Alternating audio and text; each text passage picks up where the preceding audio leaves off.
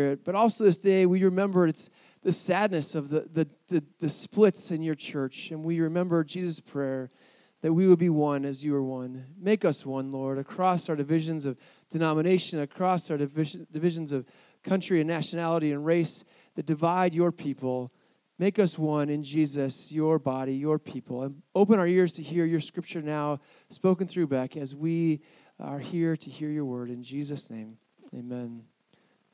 Thanks, Forrest. Good morning, Whitworth. It's good to see everyone. There's some places over here for those of you who are sitting in the back. I hope everyone had a great fall break. Welcome back. So if you haven't figured it out yet, 3 weeks to Thanksgiving, Thanksgiving break, 2 weeks, finals week, you're out of here.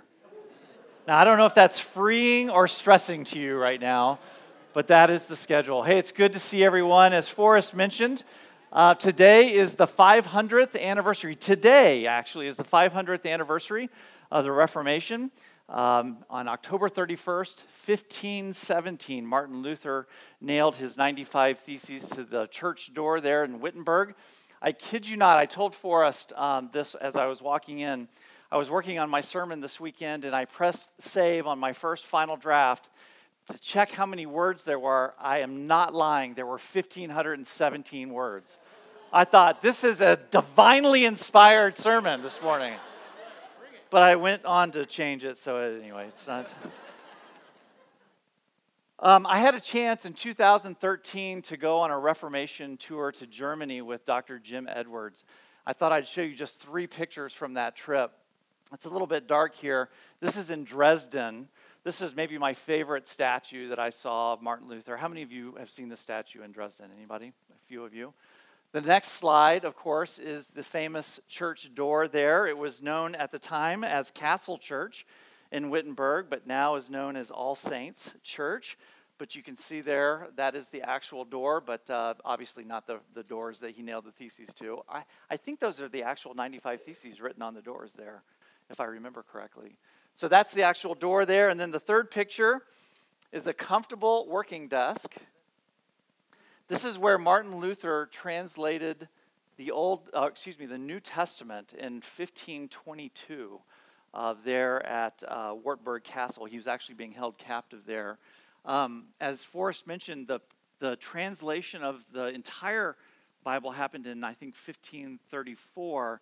That, in conjunction with the printing press, which was a new invention at the time, really did open up the Word of God to the masses for the first time. So we certainly have Martin Luther to thank for that. Well, today is an important day in the life of the church. It's the time when we acknowledge the work of the reformers of the 16th century, Martin Luther and many others, as they recentered the church in ways that made it more accessible, that called into question abuses of power, and were more attentive to the spiritual formation of parishioners, all of those things. I woke up this morning with just 3 quick thoughts. These are all free. This is not part of my sermon on the Reformation, but I think these are important ones. First of all, I do think it's right that we celebrate the Reformation today. It birthed nothing short of a God-inspired theological revolution that, among other things, spawned the church tradition that inspired the founding of this university. For all of its more than 127 years, Whitworth University has claimed for itself the Reformed Presbyterian tradition. We see ourselves in the theological underpinnings of the university as fitting squarely into the Reformed tradition that Martin Luther began. But it's not just that. We are certainly a Reformed institution, but we are also an evangelical institution. We claim the person and work of Jesus Christ as being central to the work of this institution.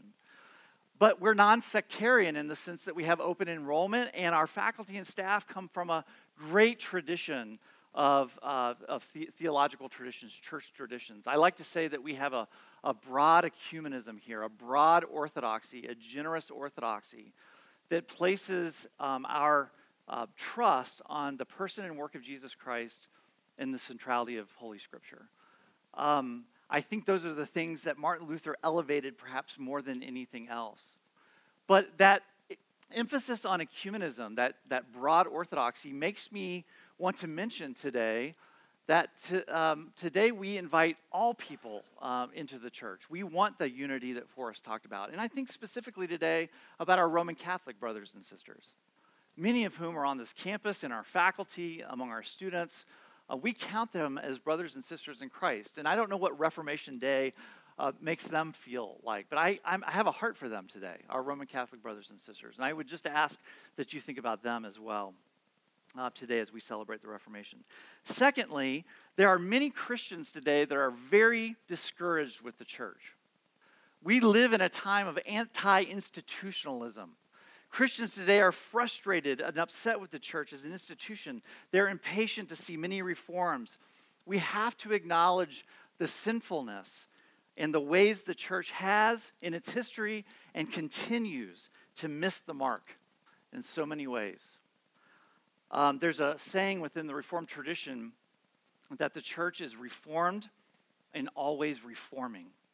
And we should see ourselves as being a part of that reformation, that reforming of the church. Third, quickly, despite some frustrations that you may have, that we may have with the church in meeting contemporary needs to address what many may see as challenging moral and ethical problems, we know one important truth this morning. And that is that Jesus Christ loves the church. Jesus Christ loves the church, and Christ is calling the church to himself.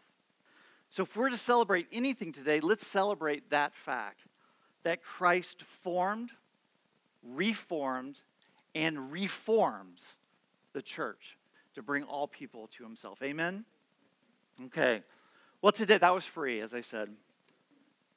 Today we continue our sermon series in the Gospel of John, and we examine the ways in which Jesus identified himself through the I am statements.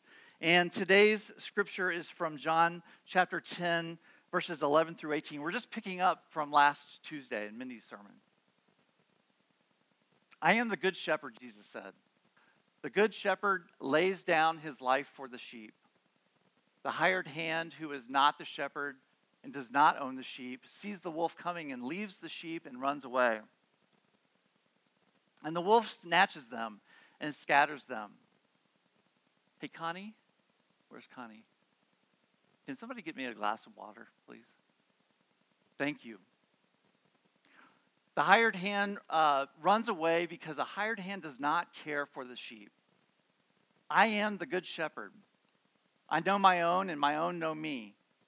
Just as the Father knows me, and I know the Father, and I lay down my life for the sheep. I have other sheep that do not belong to this fold.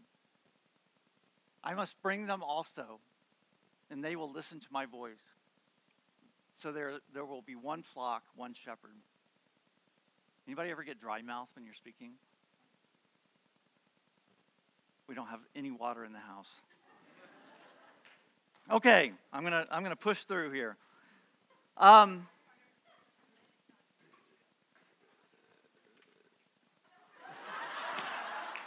here, Carter. Carter.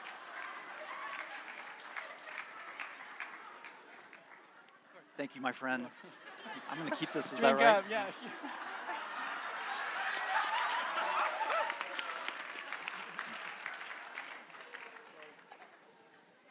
All right, I'm going to bring this back. All right.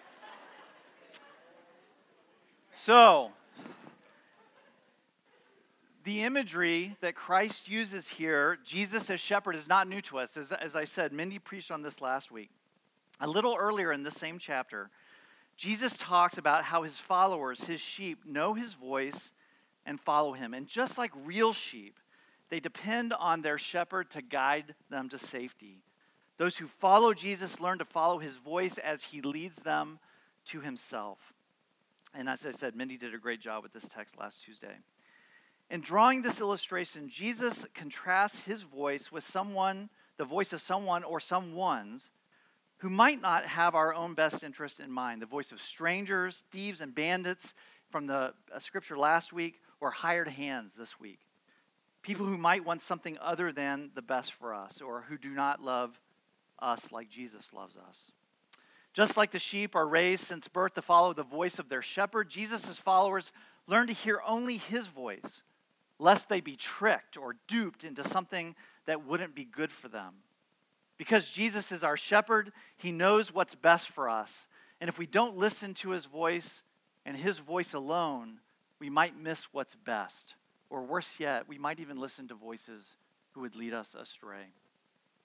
So in verse 11, which is the first verse this week, when Jesus refers to himself as the good shepherd, he is once again identifying himself as the one true shepherd for his people. Why does he do this? I have three quick reasons, I think. First, what Jesus provides to us as our shepherd is good. The good shepherd provides good things. In the imagery of the flock, that good thing is salvation. Salvation from the threats and dangers which constantly surround the flock. Jesus is attentive to the things that threaten us, and he surrounds us with his protection. He knows them even if we don't, for example. The shepherd is always looking out around the corner, even for those things that aren't on our radar screen. How many of us have prayed for something that we really, really wanted? I have. I've prayed for things in my life that I thought more than anything else, only to come to find out that those things weren't in the plan.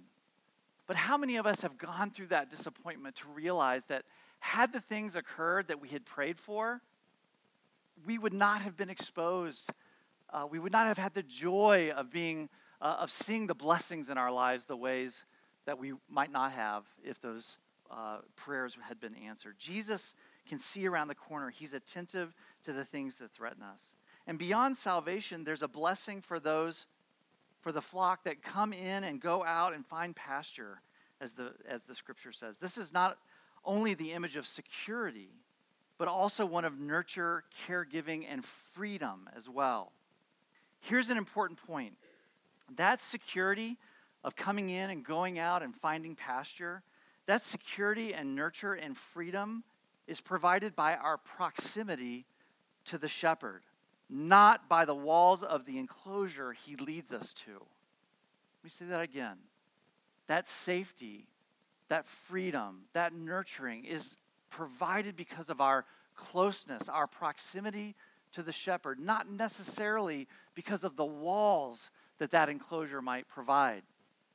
Theologian Frederick Bruce said this: when the people of Christ have forgotten this and tried to secure unity or safety by building walls around themselves, the results have not been encouraging.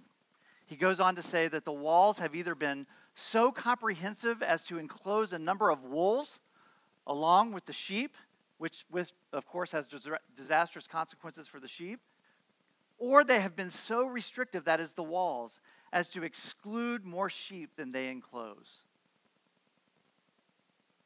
What Jesus provides to us as the Good Shepherd is good. Second, Jesus is the Good Shepherd because of how these blessings are won. They are won because the shepherd risks everything, even death, to provide this sanctuary for his flock. For new life to be made available, for the freedom we experience in salvation, the Good Shepherd must suffer. Shepherding is not a vocation for the faint of heart.